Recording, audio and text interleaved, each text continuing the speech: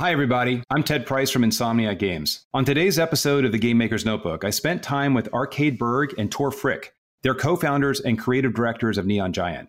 Neon Giant just released The Ascent, a beautiful cyberpunk-themed action shooter RPG. Arcade and Tor shared what it was like to build an absolutely massive game with a small team. They explained how they balance procedural construction with bespoke flourishes to create an insane level of detail. They also went over the importance of constraints and how, for them, using constraints was a key problem-solving tool. And having recently built Neon Giant from the ground up, they had some excellent advice for future game entrepreneurs. Please join us.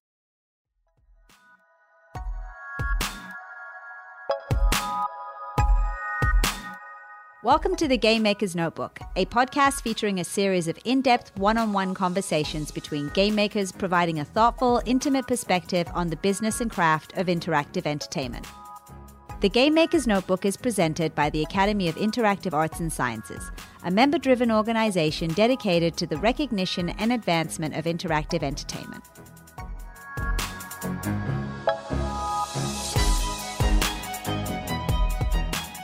Arcade, Tor, welcome. It is awesome to have you guys on the show. Thank you. It's awesome to be here. Thanks for having us. And I got to congratulate you on The Ascent. It's been a lot of fun to play. It is just gorgeous. And I know you read that online all the time, but just as a player, I can tell you how much I appreciate it. Thank you. It doesn't get old. You know, we're happy to hear it over and over. How have you guys felt about the overall response?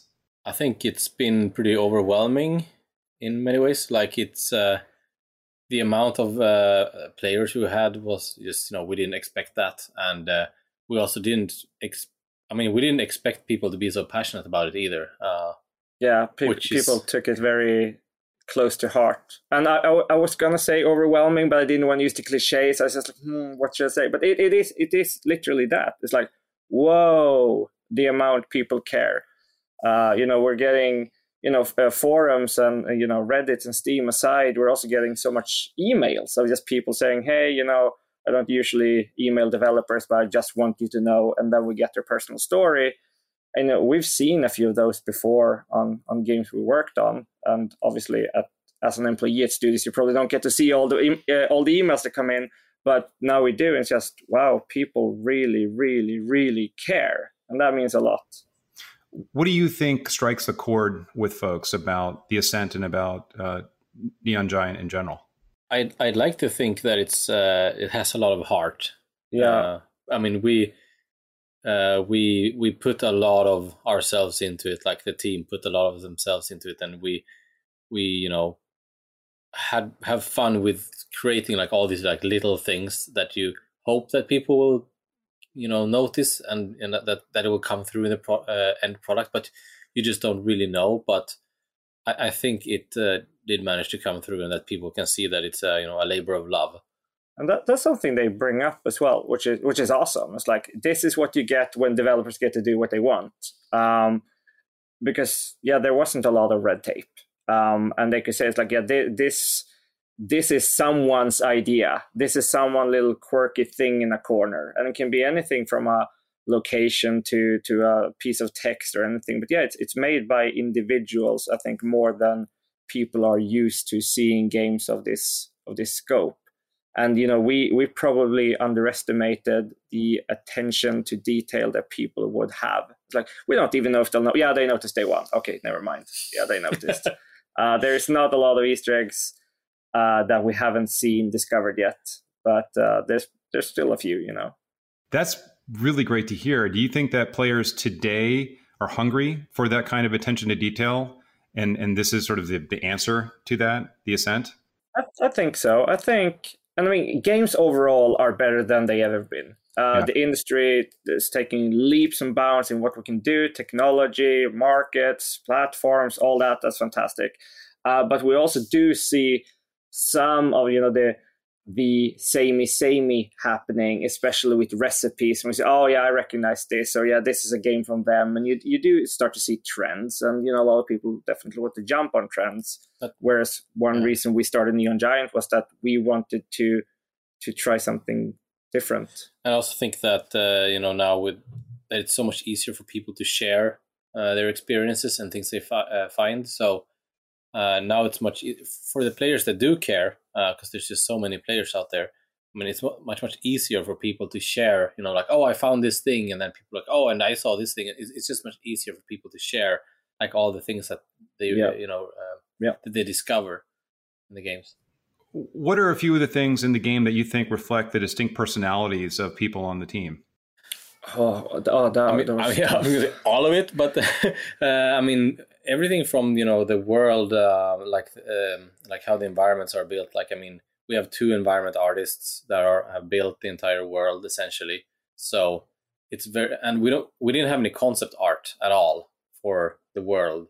So it's very much like it's their things, like, for example, and same thing with the the VFX, like the vast majority of the VFX and are made by one guy, and you can tell, like I mean, at least I can tell that it's his effects. Like, I can tell the personality in the things that people have created. But I think I didn't have a good answer, but I think you just solved it, because I think the reason it's hard to say is because all of it, because even the graffiti. There's no piece of graffiti that someone asked for a graffiti to look a certain way and then someone else delivered. Someone made the graffiti, that is why it looks like that, and then we put it in the game. And the same thing with art. Like, everything was most often a one-stop shop with who made it. Same thing with the little story bits. Someone wrote it. It wasn't a team of writers. It was either one of our writers or it was me, or it was Tor. It's like, I remember I wrote that bit. That's, gave someone a chuckle. Like, maybe someone aligns with my way of writing, and that's great then. And then it was me. But then that part, it wasn't. And I think that means that everything in the game has someone's personality in it, because there's not a lot of mud in what was created. It's interesting that you mentioned the dialogue and the effects. I mean, those are 2 things that really stood out to me in the game, and I'll talk about it a little bit later. But I was just hit with a sledgehammer by your effects in the game. I mean, they're just gorgeous, and they're so over the top, and the fact that one person built them all. You can see the consistency and his joy in building them, and then the dialogue, same thing. I mean, the personalities for the characters all feel very distinct, and I guess it sounds like that's the result of having a lot of people who have just kind of lent their own voices to these characters. Yeah, exactly. So with the dialogues is a good example in the way that it's very easy for someone to write a line, and then we put it in. And since we have just people in the world talking to each other, it doesn't matter really who wrote it, because someone in this world will talk like that. We don't have this standardized way of how people talk. It's all kinds of people. Yeah. But it's also even when we've worked with a lot of contractors and outsourcing, but even then we're trying to work with individuals rather than studios. So if we're gonna outsource something, we're trying to have the same approach. So we work with a few talented people, and we let them flex their creativity a little bit, because it makes our job easier, because we don't have to manage so much. But it also it just brings a little bit extra. And among them, a lot of those people are people we worked with before in some other place, so we know what kind of person they are more than just their work. That helps. I had to ask, another thing that blew me away about the game was the sound. And watching your credits, you have the person's name is unique, and I'm trying to remember what it was. But was this a person on your team or somebody you work with outside? Are you thinking about the music or the sound effects? I think there was one line in the credits that referenced sound. So the majority of the sound is handled by Sweet Justice. Sweet Justice, that's right. Okay. Yeah, which is founded by Chris Whitman and Samuel Justice, 2 guys. So that's a sound house that actually reached out to us very early on, and it was after we won an Unreal Dev Grant, which is Epic's way of saying these are cool kids. And they reached out to us and said, "Hey, we'd be interested. Do you wanna show what you're working on?" And we honestly felt like there's no way we can work with them. They're the best. But let's talk. And they just went, this is awesome. We would love to do something together. And we just figured out a way to work together. So they've been with us for the majority of the project. And they like you say, they make the most kick-ass productions when it comes to sound. And we are nothing but humble and impressed with what they've delivered. And we've had so much fun working together. But I think you can tell that they've been with you since the beginning of the project. I mean, the sound feels really, really well integrated. And just as somebody who really appreciates weapon sounds and good weapon sounds, man, they're great throughout. Yeah, they always over-delivered because we were always pretty reasonable with our requests, right? And they go, yeah, but we could. It's like, we're not going to stop you. You know, if you look at the games they worked on, like with, for example, gun sounds, like, yeah, these are titles I can guarantee the majority of your listeners have played. So like, sure, if you can do that, let's do that. We're not going to stop anyone from doing their best. That's great. Well, I could gush all day about the game, but I want to talk a little bit about your starts, mm-hmm. and just ask, how did you both get your start in games? Tor, do you want to? Yeah, I mean, I started modding when I was like a kid, basically, like way back, and because I only had a Mac, so I didn't have many games, so I just modded them instead. And then I was basically doing, low key modding for like many years until I realized that, oh wait, you can actually, do this for a living, and you can actually go to like university and study this kind of stuff. And then I went to, of course, the first thing I did was, to apply for university and do just that. And that's actually where I met Arcade. We went to university together. Now you're spoiling my history. I know, but that's the downside of you letting me go first, because we share so much common history, so I'm just going to steal all of it now. Yeah. So no, we go way back, and so I went to university and in a small place nowhere in Sweden called Skövde, where you have absolutely nothing to do except play video games and try to make video games. So, and then after halfway through that, I went into AAA, where I stayed for some time.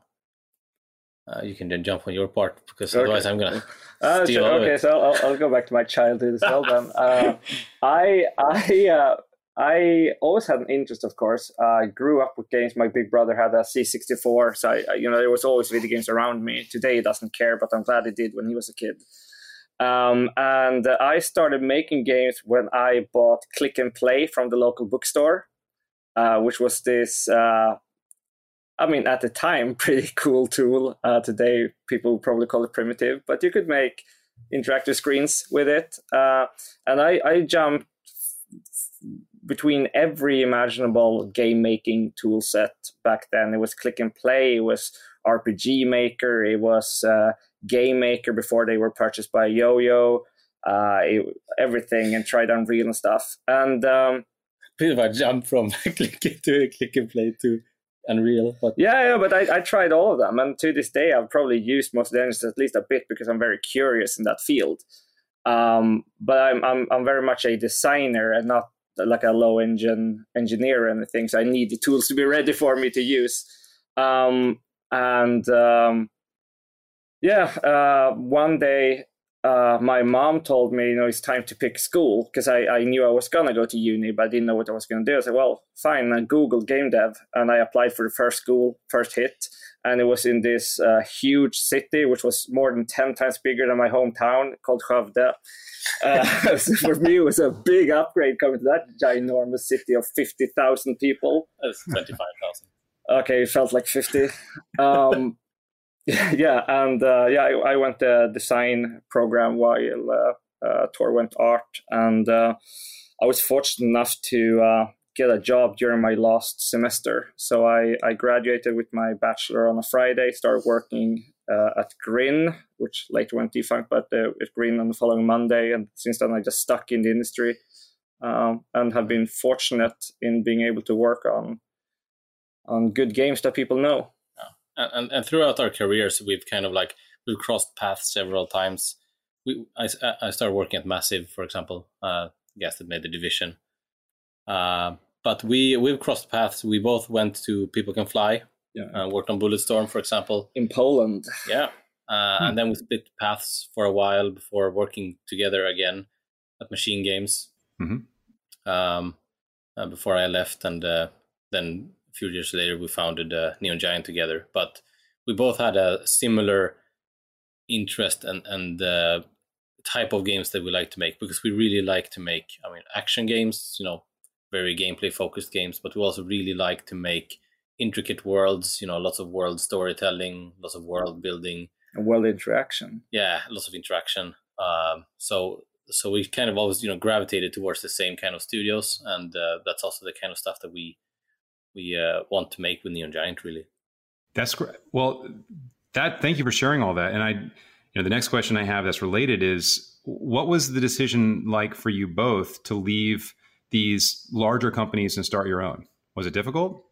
Yes, difficult in the sense that it's scary. Yeah. But it's all because we are both, tinkerers. We like to build things. We like to actually create things, and we like to complain. Because that was part of it.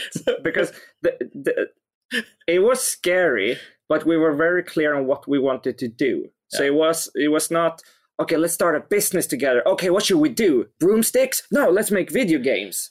We knew exactly what we wanted to solve, which was how we saw AAA making games. Yeah, and it's also like it started very, very much with our own personal, like the feeling towards AAA, because we want to make high quality stuff. We want to play with the latest tools, and very like we like playing with the latest tech and stuff like that. And so we don't want to make simple games or pixel art games or anything. We want to do the full AAA experience in that sense. But we also like to have a lot of input, but we also like to build the things ourselves, and that equation just doesn't work with AAA, because if you are good enough at something, you tend to be either become a specialist or a director, and then you don't get to touch any of the cool stuff. And that was like, well, for me, it's directing something, and you come up with all these cool ideas, and then you're like, wait, I don't get to do any of this. I just gave all the fun away to other people, and that's what we wanted to try to solve with Neon Giant, is to have a studio where people who want to create this high end, like to be on the high end in their field, but still work in a smaller team. Yeah, and one of the reasons, if people start Googling Neon Giant, they'll probably see that our message is often that we're a team of senior developers, and that's not really to brag and say, oh, we've been doing this for so long, we're the best at making video games, but it comes from the fact that everyone loves making video games when they just start out. Everything is shiny, but a lot of people unfortunately lose that passion over time, and that's fair. It's not for everyone, or you have a bad story. But if you meet us 10 years into your career and you're still passionate about wanting to create, about wanting to be cutting edge, about wanting learning new things. Yeah, exactly, learning, growing, all that. It's like, okay, the love is real. That's the kind of person we want to work with. So it's not saying that a more junior or mid-level developer wouldn't be as good a developer. We just don't know if it's gonna last. Well, that's a great topic. How do you keep the passion alive years after having gotten into the games industry and realizing that, well, it's not a utopia. It's a lot of hard work, and things don't always turn out the way you think. How do you keep that alive?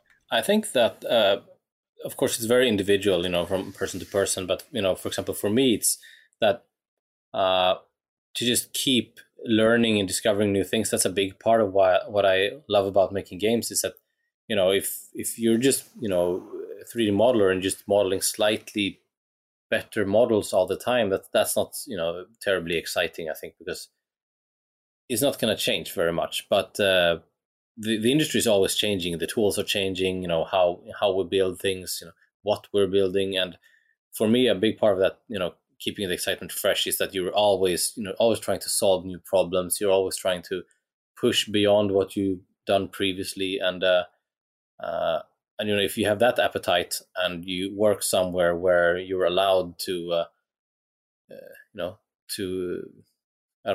flex that creativity and be curious and learn new things, I think then it's a lot easier to, to maintain that. I think that's also passion. why a lot of the people that have been in the industry for a long time have changed job many times. Sometimes it's because the place goes under or there are significant changes. But for a lot of people, it's I needed a change. It could be a change of scenery, but it could also be a change of games. Like with me, for example, with Machine Games, great studio, great games. But after 5 Wolfenstein titles, I've made enough Wolfenstein titles, right? And it can be anything. I mean, there are studios, and Insomniac is a good example, right, that have had staff for nearly 30 years now. So obviously you're doing something that lets people feel that, every year brings something new. And that's also what I hope that we are now doing with Neon Giant. And we'll see, we're 3.5 years in. So, let's do a follow-up in 7 years and see where we are. But it is really that a part of the pitch, if you will, is to keep things fresh. We need to keep challenge ourselves. We're not just going to fall into a rut of this is now what we're going to be doing forever and this is how we're going to be doing it. And something that is very hard for a AAA studio. And let me just be clear. I love AAA games and I love working for AAA games. I think they're fantastic. But if you have 500 people, it's very hard to course adjust. We can quickly. We can jump on the latest tech over a weekend. Or I should say during a weekday, of course. But we can do that because we're small. And that's part of the charm, I think, to like, okay, this seems exciting. We had our animator sit yesterday just with some new tech, testing things out. It's like he bought a pair of mocap gloves. It's like, oh, look at this, 30 minutes in, and now I have this. Like, well, that's really cool. That's fun. You can't easily do that if you're just, and I'm doing air quotes here for listeners, just an animator at a large studio. It sounds like you also give a lot of, you empower your team members to just make their own creative decisions and not just creative decisions, but it sounds like in the case of the gloves, maybe a decision that could affect an entire production. You're just saying, go for it, right? Absolutely. And I think also not just that, but we've tried, when we hired people in the, so far, like I can see in the past, we're, like you say, 3.5 years in, but almost everyone that has started at the studio brings something new to the studio. And we can also change and adapt what we make based on what people can do and what people want to do. So if someone is really, really good at something, it's the best for the studio. Yeah, let them do it. Just let them do it. So we have a lot of things in the Ascent that we said from the very beginning, we're definitely not doing this because there's no way we can do this. And then someone started and they're like, oh, actually, this is easy. We just need to do this and this. And we're like, okay, cool, let's do it. So we threw a lot of plans out the window because we realized like, oh, actually, that's cool. Let's do that. And it's also because, I mean, when we hire someone who's not doing the same job as us, which should be everyone, they will most likely be better at what they're doing than what we are. So at what they're doing, yeah, exactly. So trust their judgment. Yeah, exactly. Exactly. We don't need to tell them how to do their jobs because we'll probably be wrong. Well, what happens though in a situation where you have somebody who's gone off and trying something cool, it doesn't work, but they still want to pursue it, and you disagree? What's your process for resolving conflicts Don't do it. No, but it needs to be within the context of what we're trying to achieve, right? So with the Ascent, for example, well, we're making this game, and what you want to do sounds like it's going to fit within what the game wants to be. So, let's try it. And then again, since we're so small, we can be very fast with seeing where it's heading. So it doesn't need to come to a discussion 3 months in. It's like, but I've invested so much time. It's like, no, it's probably going to be 3 days in. And, this is probably not going to work. It's like, no, yeah, let's do something else. Yeah. So we haven't had to have that tough, sorry, man, we're pulling the plug because we don't have that division, doing that R&D on this thing for a very long time. So we can keep our eyes and fingers involved throughout. So I think that's a good thing as well. But at the end of the day, we are trying to make good games and we're trying to run a business in the sense that everything has a cost. So that always needs to be in the background because, let's not be silly. It's not working. but we do want to encourage all kinds of experimentation and testing if we believe that the end result will benefit everyone. And a lot of what we have in the game is the result of experimentation. Oh, absolutely. Most things go through because, again, they thought they knew how to do it and they were right. Well, Arcade, you mentioned running the business, and I want to go back to the beginning again and ask, how did you both balance the requirements of starting a studio with actually making a game? we didn't. Yeah, very poorly. We didn't. How hard can it be? Yeah, turns out it's pretty hard. So yeah, luckily we were a bit naive. Well, what are some of the things that you discovered that were a complete surprise for you when starting Neon Giant? It turns out paperwork is a real thing. No, but I think in general, like something we learned, like almost every decision we made, we were like, okay, someone should help us do this. We're like, we should have done that from the very beginning, because it's like, it's of course it's easier now because we have we're not the same startup we were when we started, but like we are not experienced at doing all the paperwork, setting all that stuff up. So when we're doing that, we're obviously not the best at that. We learn by doing, but we made sure to get people involved that knows how this works. So for example, just something as simple as investments. Money is easy, and a lot of people go like, what? But it kind of is. And then you have the expression semi-easy, but then you have the expression smart money, right? And it's really a thing. It's like we only took on people that, can you also help us with this? It's like, we have an HR department, we have legal, we have this and this, and we already operate in several boards for other video game companies. Like, okay, good, this is useful for us. Would you be willing to do that for us? It's like, yes, okay, great. So we made sure to always bring in, just like we do with the studio, whenever we bring someone in, we bring in a new set of skills. Because if we say that we want to work with some of the best talent in the world for game dev, then we also want to work with the best talent for the business side of things. So we have a very strong team there now as well. But to Tor's point, every decision we've made, we should probably have made earlier. We should probably have changed office earlier. Hindsight, We should have hired someone to help us with the office stuff earlier. We should have hired a cleaning company earlier. We should have installed our own servers earlier. Like everything is like, this helped. I wish we had this earlier. It's like, turns out it's not time efficient for us to run and buy coffee. Yeah, something as silly as that. Well, that's great. I mean, if you mentioned that you relied on people outside of the company occasionally. It sounds like a really great call for when it comes to HR and finance and legal. Yeah. Do you remember any of the specific advice you got from some of those folks along the way? Well, a lot of it was just, this is how you have to run a company. You have to do this. There is a yearly report. Apparently you have to do it every year. Well, yeah, okay, to be fair, we knew that part. But but it's, I think like one of the, some of the advice we got was just, to actually, streamline things as much as possible and let us focus on, our job as much as possible, which is what we want to do. It's just, we didn't fully realize how much of that stuff that just keeps on, coming in.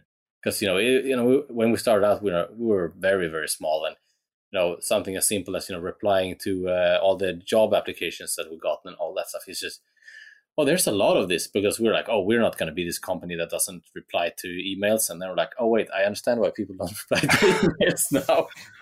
It is great to hear you say that, because I agree. I really appreciate you sharing the challenge. I think a lot of folks who join companies don't realize how much has to go on behind the scenes just to support the culture and the production.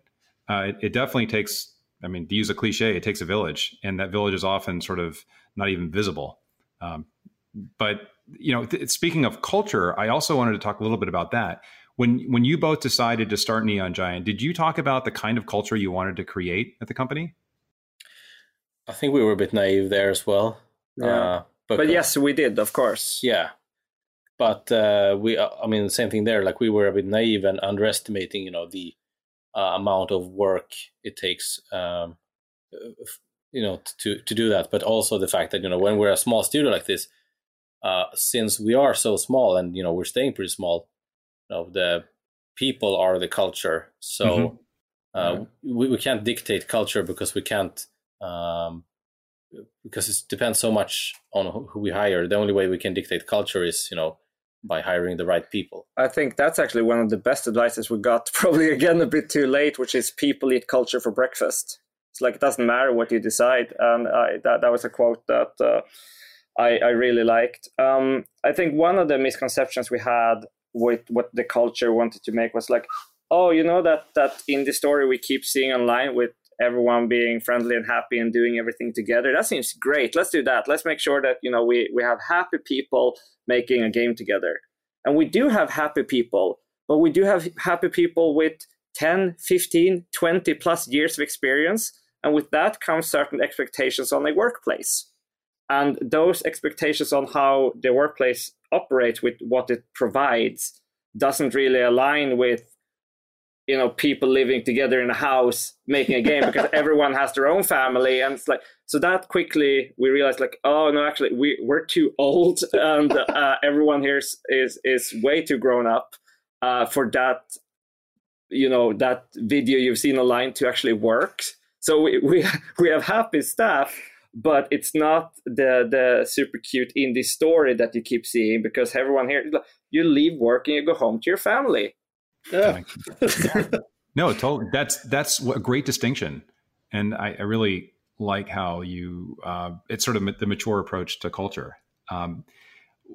Speaking of which, was there anything you didn't want to repeat that you had seen in your previous companies that you were adamant about? Like, we're not going to do this. I experienced this at another company. Yeah, I would say one is hire out of a necessity right now for a project, and then we stuck with those people, and then you have a new project where they're not needed. Yeah, something like that. Like we're trying to be very flexible in, so that we don't have to do that. But also, we only try to hire people that are always needed. If we need more muscle, we can outsource it. We don't hire for having more muscle, and we've seen that before where. Like Arcade said, like someone gets hired, as a contractor because they're a contractor, and then they get a permanent position, and then wait, now we have so many of these guys, and then instead you have like half a year where people are not really have much to do, and that's also the thing that we, depending on your personality as well and who you are, some people want to keep busy and they want to have meaning with what they're working on, because sometimes you just end up putting throwaway work for people. They're like, oh yeah, they can work on these things, but it doesn't really matter to have that kind of work. And that also, it's if you're the kind of person that wants to push forward and actually create something and making sure it's actually valuable, that's a real motivation killer to just sit and kind of twiddle your thumbs. Absolutely. It sounds like you guys have never been at a loss though for things to do. I mean, if it's a small team making a giant game, I mean, I can't imagine anybody's ever twiddling their thumbs. So I actually did want to jump with that in mind to game construction and talk a little bit about how you guys do things. And this is sort of a technical question, but how with the team that you have, how do you structure production? How do you think about it from start to finish? We let it. we didn't. Yeah. No. We let it grow. Again, since we started with just a handful of people, we needed to start off with something that was extremely scalable in every sense of the word. So not only gameplay mechanics, but also we need the narrative wrapping that we could expand on, because we needed to allow the game to take in anything a new employee could bring. But we also needed to be able to finish the game without Mr. Unknown stepping into the ring, right? So that's part of why we, for example, set it in Cyberpunk. And obviously we love that. Tor has built a gazillion things for it already. It's close to us, but it also lets you do anything gameplay and still make it have it make sense in the story. Again, something we like with building worlds. Yeah, I think that in general it was a very pragmatic approach, because we just started out. We didn't know what the team would be like. We didn't know what the budget would be like. So we had to plan everything to, fit unknown puzzle pieces in there. And, as the team grew, we could, things, of course, solidified. But it was a very unusual production in that we started from nothing. And it's not like we didn't have super strong financial backing or anything. So we couldn't say for sure this is going to take, 3-4 years. We started out being, okay, we're going to do something and we're going to make sure it ships, and then we'll see what that thing is. So it was very different from a traditional project. You always hear about the concept of finding the fun, but I can honestly say that this is the first project I worked on where we did that out of necessity, but we needed to start building stuff, and we kept building stuff, and we never stopped building stuff. And in parallel, okay, we also need to make a game, and how do we get it to play the best, the most fun? And I think we got there. And I mean, as proven, we got there. But it, I could almost draw a timeline on where certain features that today look obvious came in, because none of it was there day one. We just started with a skeleton. What is an example of a moment where you found the fun in the game? So the cover mechanics, for example. Some people are like, cover mechanics is nothing new. It's like, yeah, but you've never seen it with a game with this perspective or these controls.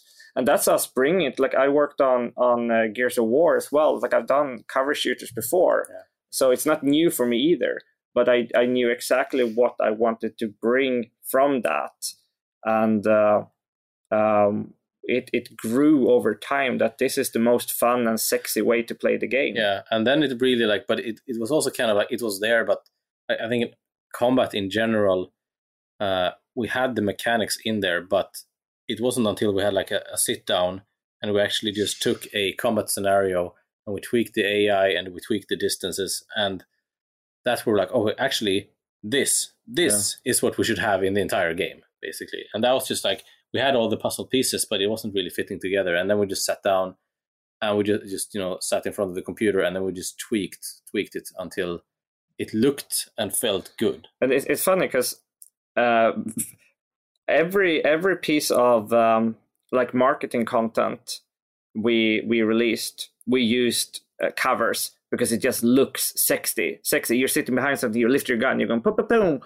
And then we're like, but why aren't we actually playing it like that? Why do we only play it like that to make it look good? We should make the game encourage you to play it just like that. So we started putting in those, but yes, this is way more fun. That's great. There was a long time you could just play it as in an open field, as a twin stick shooter, if you will. And we wanted to let's go further to the sexy stuff. We're at the that's such a core mechanic for any shooter, right? If you decide to go that direction. Were there any people on the team who were saying, well, I really don't think it's going to work, and sort of holding back, or was everybody sort of invested in figuring it out? No one didn't think it was going to work. Well, it wasn't going to work, but some people oh, that's a lot of work. Yes, it is. But do we think it's worth it? Yeah. Yes. And I mean, it was a big change, but because, we had built a huge part of the world, and then we're like, okay, now we're just going to insert covers everywhere. We have to go over the entire world and make it play with this. So we had to, retrofit a lot of things. That's a tough decision. What a great example, because I know we run into those sort of decisions all the time where you discover something or you make a decision about game mechanics that will have an effect across the entire game. Mm-hmm. And it does create a lot of rework, and you have to establish buy-in, right, for the whole team. Yeah. So that the work is justified and people don't feel like, I told you so, or yeah, you're wrong. So is that something that's also part of your process, establishing that buy-in so that people are cool with, as you said, toward going back and placing cover across the entire game? Well, the main downside with placing the covers, we use these beautiful purple boxes for covers, so that there will be no confusion over it was temporary or not, which of course upset the artists, because it's it wasn't pretty for a while. It wasn't pretty for a while. The good thing about adding lots of covers is that then you can add lots of more details. Mm-hmm. Also, if it's a blinking pink block, you can be damn sure it's going to get replaced before you ship. But but yeah, it definitely was. That was a big piece of work, definitely, and it would have been very hard to do, and to do it as well as the team did if it wasn't because, well, partially because they're awesome, but also just there was ways to make the game like better in every way. So not just gameplay. It actually this was also gameplay that didn't make the visuals worse. It was the opposite. So thankfully we could do both, and that would have probably been harder if the game was bigger and the team was bigger, because then this would get more passed down the chain and would have to have rules for it. Now it was a little bit more free form, so that definitely helped. I mean, we don't have an official process of how to establish buy-in, right? But we always try to be as communicative as we can. We're saying, this is what we're thinking now. What do you think? Or what does, to the entire team sometimes, like, what do you guys think? This is where we're heading now, to at least get a sense of maybe it was just us. Maybe we're just seeing things from a different angle. Yeah. So we do try to be as communicative as we can. But process is like hard when it's a handful of people. It's like, well, there's basically like, I mean, there's like 8 different processes, because depending on who you talk to, because they're all individuals. So it's No, I get it. But it is cool that you guys do that, go through that process of, sounds like, getting everybody's input and making sure it's the right thing to do. And Tor, you mentioned that an offshoot of adding the cover was the ability to add more detail. And I know that a lot of folks have talked about, and I've seen firsthand, the insane amount of detail that you have in the game. I mean, it really is impressive. And I just wanted to talk about how you did that. How did you pull that off? Yeah, a number of things. So, I mean, the first thing we did was that we decided to make a open world game set in a city, which, is not the easiest thing to do, and was not the easy route to make. It would be a lot easier to make a forest. But from the very beginning, I knew that we needed to be very, very quick with our content creation. So, and at the same time, we were a lot more humble in the beginning. Like we didn't set out. What happened? Yeah, no, we didn't set out. We're gonna make the best looking game in the genre. We didn't set our sights on that. What happened was that I knew that in the beginning it was only me creating art, so I needed to have a pipeline that allowed me to create art without doing any concept art, and I needed to be very, very fast. So I developed a custom pipeline for that was specifically for the Ascent. And then when we brought on one guy who uses Houdini a lot, and then we kept going into making more more tools. So we're very, very tools focused, and creating a lot of cool tools, like for creating the cables, and even tools for placing the architecture, because we have a lot of walkways and stuff like that. So we have a lot of tools for this. And then the other part of it was this, that we needed to find visual recipes that allowed us to create things that are very, very detailed, but without having to have this back and forth when it comes to designing things. Because quite often you have this specific scene you want to make in a AAA game, for example, and what takes time is you need to do the concept art, you need to do the level design, and you need to make all the custom content for it, and it's a lot of work involved in just making that specific scene. And we tried to once again just design something that allowed us to be very, very flexible with how we built it. So we have almost no custom content anywhere in the entire game, like characters, environments. There's almost not a single custom mesh anywhere. It's all assembled from existing stuff. So I mean, we have something I don't even know, 10,000 models that we created for the game or something across less than a handful of people.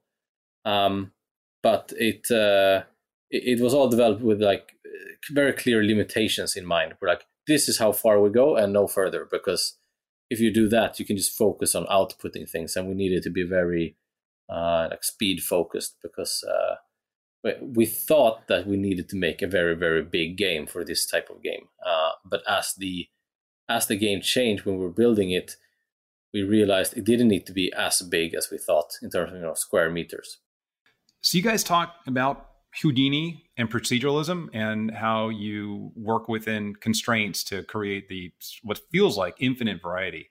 I'd love to know how Houdini, which I think is a fantastic tool, was more specifically used for the game. We used it in a number of ways. One of the more obvious ones is the destruction, which was all made using Houdini. We have a lot of simulated destruction, a lot of destructible elements. So that was all Houdini. But we also used it for a little bit of everywhere. I don't think you can go too far. Like people often see this completely procedural, like, oh, you drag out a box and you have a building and people are like, oh, you can make a game in 10 minutes with this. Like, well, as long as no one wants to change anything ever, which tends to happen. But we definitely used a lot of smaller tools. Like we had for placing things like a lot of the buildings and the walls and the walkways and things like that, which was a pretty advanced tool. And also for all the pipes that you see in the game, that is completely made via Houdini. It's mind blowing. Yeah, so no modeling was involved on those. We just had the profiles, like which type of pipes, and then it generated a modular pipe set. And then we had another Houdini tool for just drawing splines in the world, and then we just make place modular pipes, for example. I really hope we can do GDC or some such of some of this thing and just show, because this is something that we're asked a lot, and it's really interesting, but it's not really no offense to this, but this is not the forum to go into the details of how everything worked. But it was for me who understands almost nothing. It was really magic. So we have a lot of those tools, like cables, pipes, walls, destruction, but also VFX related things, and even the animated. We have some animated shaders in the game, which are made in Houdini and then converted into textures and then animation. So there's a lot of there's a lot of tech art everywhere in the game. Basically, This is actually though a good place, because you asked earlier, is what happens if we don't go ahead with something. And one thing that we invested in early on that we didn't use very much, we used some, but it was something that could generate entire rooms and environments with art in it. You can, people think they love random, but people only like random to a certain point, and then you want to go in and you want to alter it. True random is never your friend in video games, right? And most often when people think they're playing a game, and it's all random, it's like, well, it's random with a nudge. It's not so random. It's just you don't know what's going to happen. That's all the random there is. Yeah. So this was also a learning experience for us. Yeah, just where to draw the line between where do we, it's always hard to draw the line. Where do you do handcrafted content and where do you rely on procedural or automated systems? It's always so tempting to go, let's go the full distance. It's going to be completely automatic, and you're like, well, actually, if you have 85%, that's probably going to be good enough, because to solve those 15% is going to be a lot harder than to just do the additional 15% yourself. It's easy to get blinded by this idea of it's going to be the perfect tool. It's going to handle all the edge cases, and you're like, no, there's going to be so many edge cases. It sounds like you, though, that balance of random and bespoke, right, allowed you to do something that most people wouldn't be able to do with a small team. Again, your team size and the output just, in a traditional sense, they just don't match. You go, how could a small team do this? And relying on, it's great to hear you talk about proceduralism in a more sort of thorough fashion, so that people understand that it is not, proceduralism isn't the answer necessarily, but it's a big boost, right? Yeah, it's a big help. But it's it's a combination of tools, like which we try to. I mean, I think one of the biggest things you can do to be efficient is to put limitations, because as soon as you're like, in many many games I worked on, many engines, it's like, we have one way to create our content, this is the only way, and then what you do is like you try to use tricks to get more out of that way of making content, right? You like, this is the only way we can build levels. Like, okay, but what if we take, it's like the old Duke Nukem levels, when you're like, well, you can't make water, but they're like, well, what if you jump into the water, you're actually teleported to another level. It's like, I mean, yeah, like, you end up with those kind of solutions where people are just like, okay, we can't do this technically, but we're going to do it a different way. As soon as you have infinite amounts, like, well, you can solve this in any number of ways, and then you get stuck on thinking on, well, which one is the best way really? But if you only have one way of doing it, you're just going to do it. Yeah. Also with procedural, there's a huge difference and a very important decision to make. Do you want offline procedural content generation, stuff that you do on your computer, you save it because you like it and you put it in the game? Or do you want runtime live procedural generation, because then it will be generated for the player on demand and you have no control after whatever just happened? So, all of ours is offline. We generate, we review, we modify if needed, because it's a whole different sport to do it real time. But no, Houdini definitely gave us a lot of like cutting edge stuff. Like I remember we were greatly flattered when people said from our first trailers, like, finally next gen destruction right here, right now. It's like, yes, but it looks exactly the same on Xbox One. But it just looked good. Definitely. I mean, it's awesome that all of those tools, I guess, exist to realize the vision. I mean, again, you all mentioned also Unreal and how that was such a, you used Unreal, and I've read interviews where you guys talk in depth about the features like blueprints and Niagara and how you used all those, which is awesome. But I think too, you're right. There's so much great material that it would make an awesome GDC or Dice Talk here that you guys can share. So I actually want to jump more to theming of the game, if you guys don't mind. Cyberpunk, for me, the theme is something that's near and dear to my heart, because I'll just share a personal anecdote. When I was in college, in the 80s, I wrote my senior thesis on the rise and fall of cyberpunk, and I got to interview William Gibson, who wrote, as you guys probably know, Neuromancer.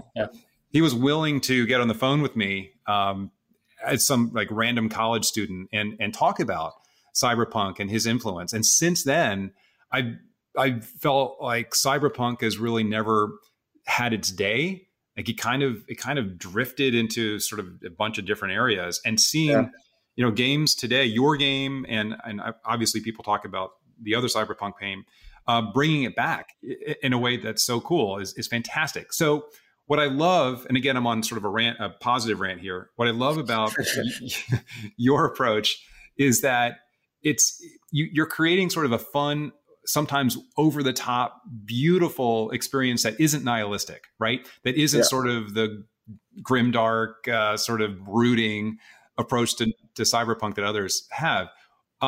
Did you do that consciously from the beginning, or did that evolve? No, absolutely. That was such an early thing, because it's partly who we are. It's also how we think we can keep you, with our skill sets, how we can keep you engaged and entertained for X amount of hours. We can't do grimdark. There's great grimdark pieces out there. That's not us. Yeah, I think it's also because, because we want to make something, we want to make something emotional, but we're not going to make it emotional as in like, oh, we're going to make it sad.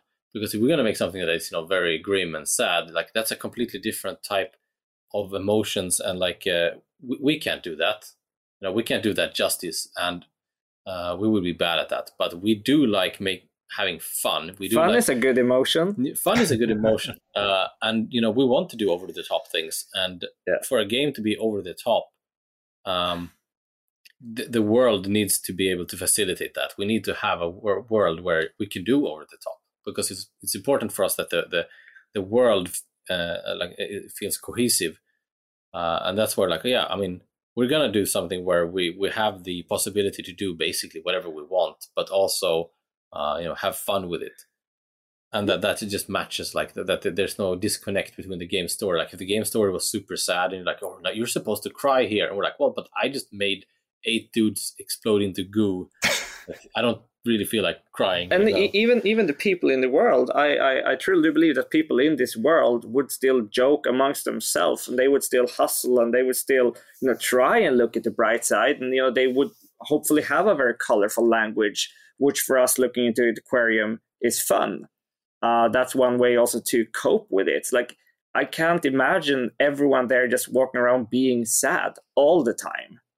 They'll seek whatever hedonism or outlet they can find. Absolutely, and it's awesome. It's such a great twist on traditional cyberpunk approaches. I mean, because you're right, cyberpunk is in some ways about hedonistic excesses and the use of cybernetics and designer drugs and all the other things that started way back in the 80s. You've taken it to a really, really unique place. And with that in mind, do you hope or think that cyberpunk in games is going to splinter off into sort of a new movement?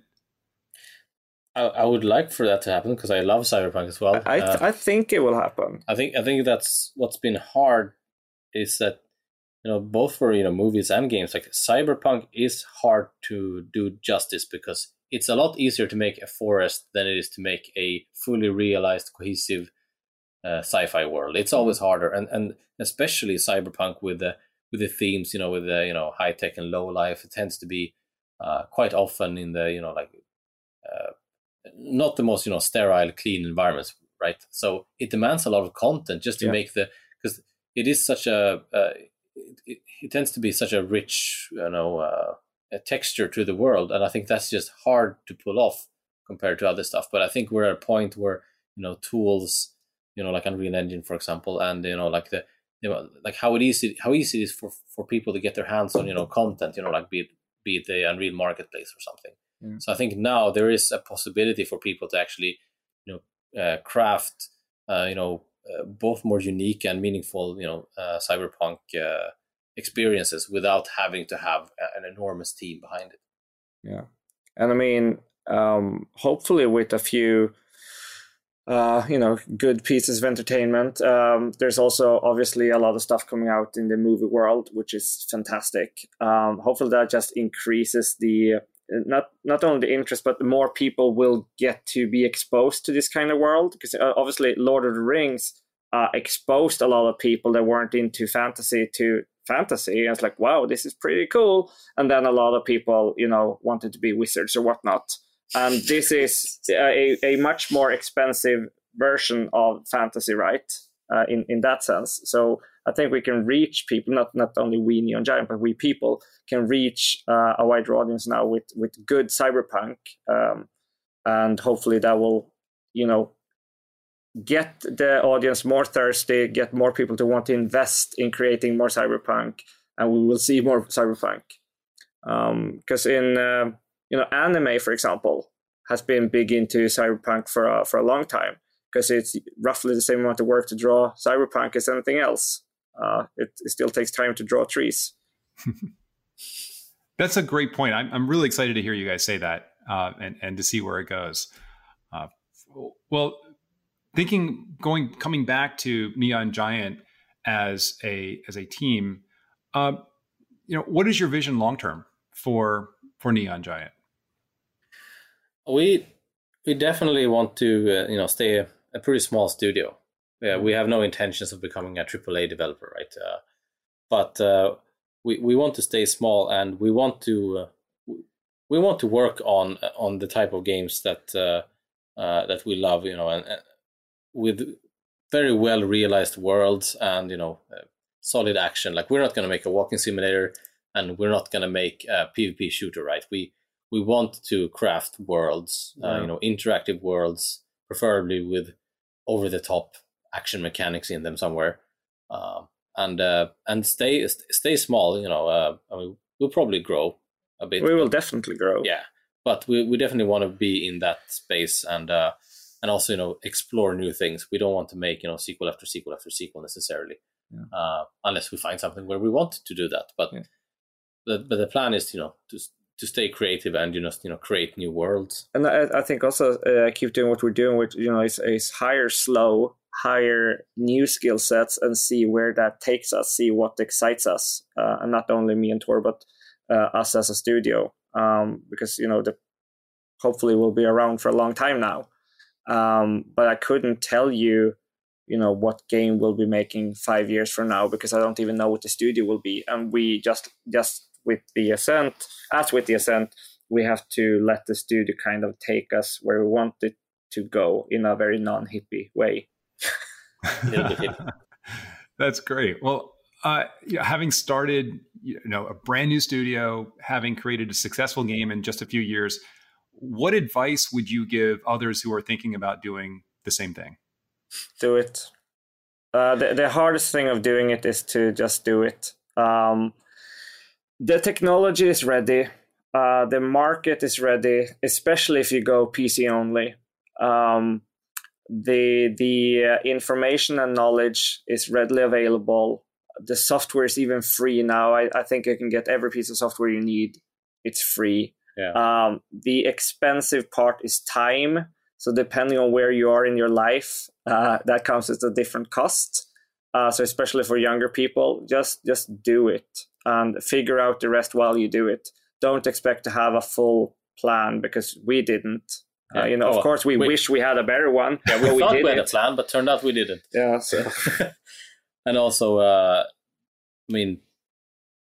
not to underestimate the amount of work surrounding. You're supposed to be encouraging. Yeah. But this is encouraging to not underestimate the amount of work around the business side, and to actually get help doing that. Yeah. Because I'm just talking to friends. I know several people who have done this, and they're like, "Oh wow, it's so much work." It's like, yes, make someone else do it. It's focus on what you're good at. If you're a concept artist, you should not be wrestling the tax system, because that's not your skill.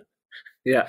That's excellent advice. And I know it's tempting, especially for all of us who get into games, because we're all problem solvers and we want to solve every problem, but reaching out to others who are experts is wonderful. And are there any resources that you've sort of discovered along the way that either you wish you had used, or you could suggest to others who may be thinking about the same thing? I think depending on where you are and where you are in life, one thing I would definitely recommend is, if there is an incubator available to you, use it. It's literally that. It's literally a place that helps companies of all sorts come into existence and help with the stuff that's outside of what you actually want to do.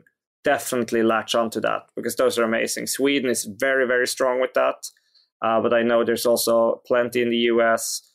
So if that's available, that's a preset package for you with all the help you need. Yeah. We just called in every favor we could instead. Yeah. We're like, yeah. Well, that's a great point too. I think that a lot of folks overlook the importance of those of being willing to ask others for help, to rely on connections that you may have with inside or outside of the industry, just to fill in the gaps when you need it, so that you can focus on what's most important. Yeah, for sure. So just as sort of a final question, what gets you both most excited about the next few years in games? Wow, that was the hardest one yet. I really look forward to seeing more in the mid-tier of gaming. AAA is always going to be awesome. It's going to stay awesome. It's going to stay full price. The low end, I'm talking price now, will be more for quirky ideas, and they can be amazing. But the really interesting space for me is the mid-priced games, because they usually offer a pretty significant experience, but they still dare to go outside of the box a bit.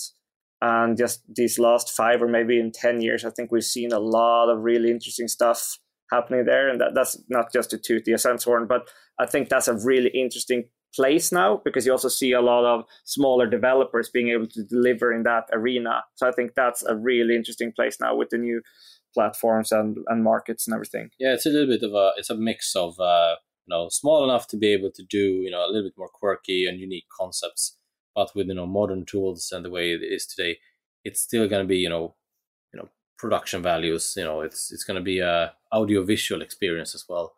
And I think that's also, for me, is both terrifying and exciting as a game developer myself. And it's just the rapid advance of tools and, like all kinds of stuff, deep learning and so on. It's just, I have no idea of what kind of experiences that will, be created in the next coming years, because there's just so many cool concepts, that will allow people to create things that is just, I have no idea what's going to happen. Yeah, I don't know. I don't know how to count generations in game developers. I'd argue you're probably in the generation before us, and there's probably a generation after us.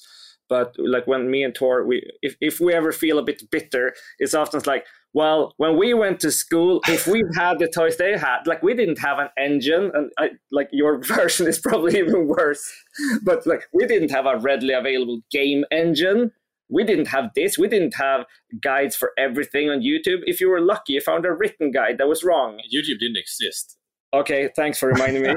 But so we get envious of the things you can start learning as a 14-year-old now. Oh, what to be young again? Yeah. so let's wait for them to get into the biz for real, or maybe they are now. They probably are, and that's when we'll probably see like a paradigm shift of what kind of games we're making. That is probably what's happening now. That's probably them. They probably caught up. That's what happened. There we go. Crap. I love it. That is such a wonderful statement to end on, guys. Final word. Crap. Very real. Thank you both very much for being on the show, for sharing your perspectives, for talking about how you built this amazing game, and congratulations to you both. Thank you so much. This was fantastic. Yeah, thank you.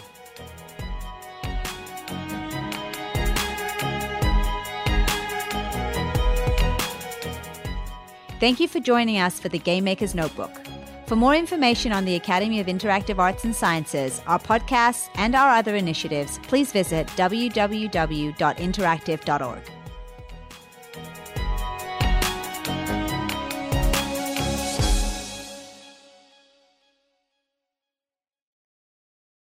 The Academy of Interactive Arts and Sciences is excited to share that the 2022 DICE Summit and DICE Awards will be returning in person to the gorgeous Mandalay Bay Resort and Casino and Delano Hotel in Las Vegas on February 22nd to 24th, 2022.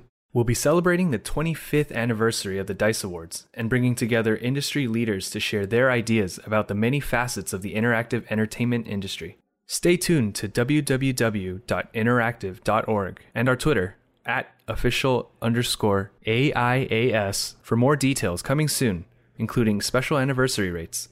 We can't wait to see you again. Spin your passion into a business with Shopify and break sales records with the world's best converting checkout. Let's hear that one more time.